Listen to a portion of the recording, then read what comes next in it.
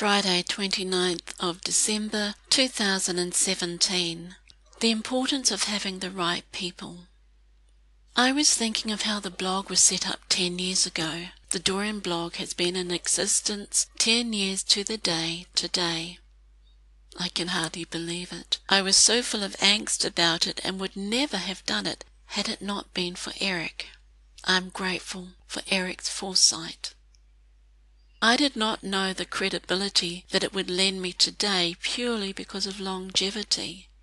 10 years on the net for me is a fluke, and my author page will cross that threshold next month. This is a prime example of having the right people in your life at the right time. Having the right people who can assist you to cross into what you need to do but might not were they not there. You cannot tell what that might be until later. It's amazing what clarity hindsight brings.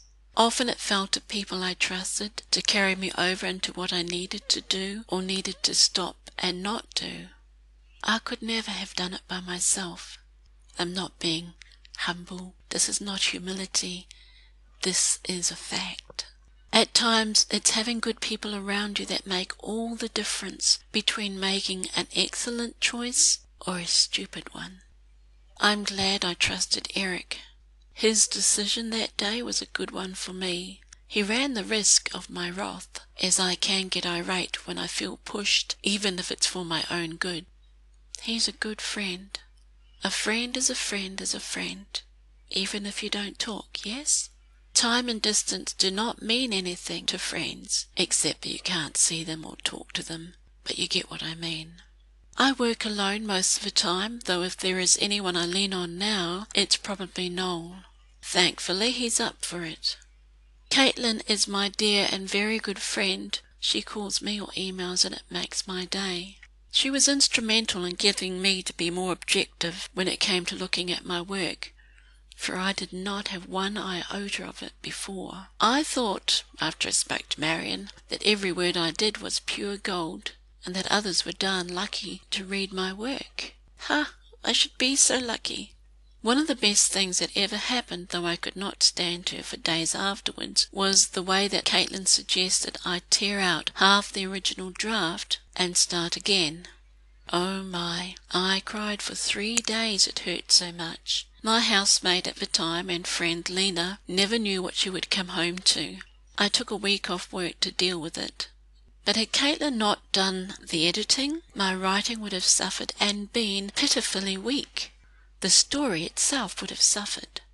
The fact that I took another 12 years before I put the ebook out, and 15 in total till I printed the paperback only this year, is testament to the care that I take since that long ago time when I wrote the first draft.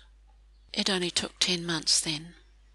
There were many others who helped me in that first year. Some, like Dave, printed numerous drafts for me and checked grammatical errors. DJ fixed computers that I broke. Gary gave me a computer after I broke 3 laptops. A couple of them I dropped and kicked.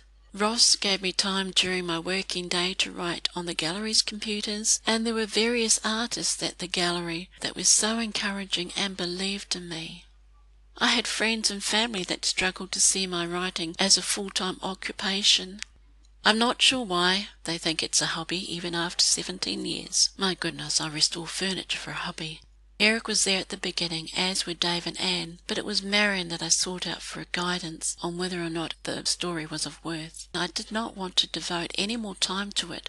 If the Dorian was not going to be able to stand on its own, it had to stand alone.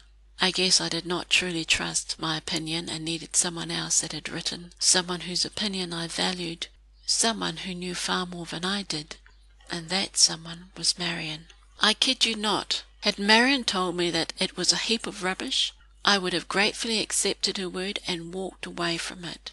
Such was my esteem of her. Thankfully, she spoke into my life in such a profound way that I walked away from the experience feeling enriched and assured that it was worth a go. See the importance of having the right people in your life? The expectation that I put on her was not fully conveyed to her at the time, but she took me at my word. She read over what I'd written, and then she spoke, and I took notes. I swear it would have all come to naught that day had she spoken otherwise. I wrote of this in the first year of the blog, but it would be remiss of me not to mention it in a fresh light, in hindsight, if you will. Had I not had the right people around me at that time, the Dorian would not exist, and I would not be the writer that I am today, and that I'm evolving more to be every day. If I could give you anything to take away, it would be gather some good people around you who care enough to talk straight to you to get you where you need to be. Take it as an editing assignment. You don't scrap the lot and start all over again. Work with what you've already got. Someone said to me, perception is everything, but it's not. Perception is often just half a story until you get the whole story. And perception is not truth. I'm trying to ensure that whoever reads the blog gets the full story and not the perception of what is being said here. The other thing I would say is pick up others along the way, sow into their lives just as others have sown into yours.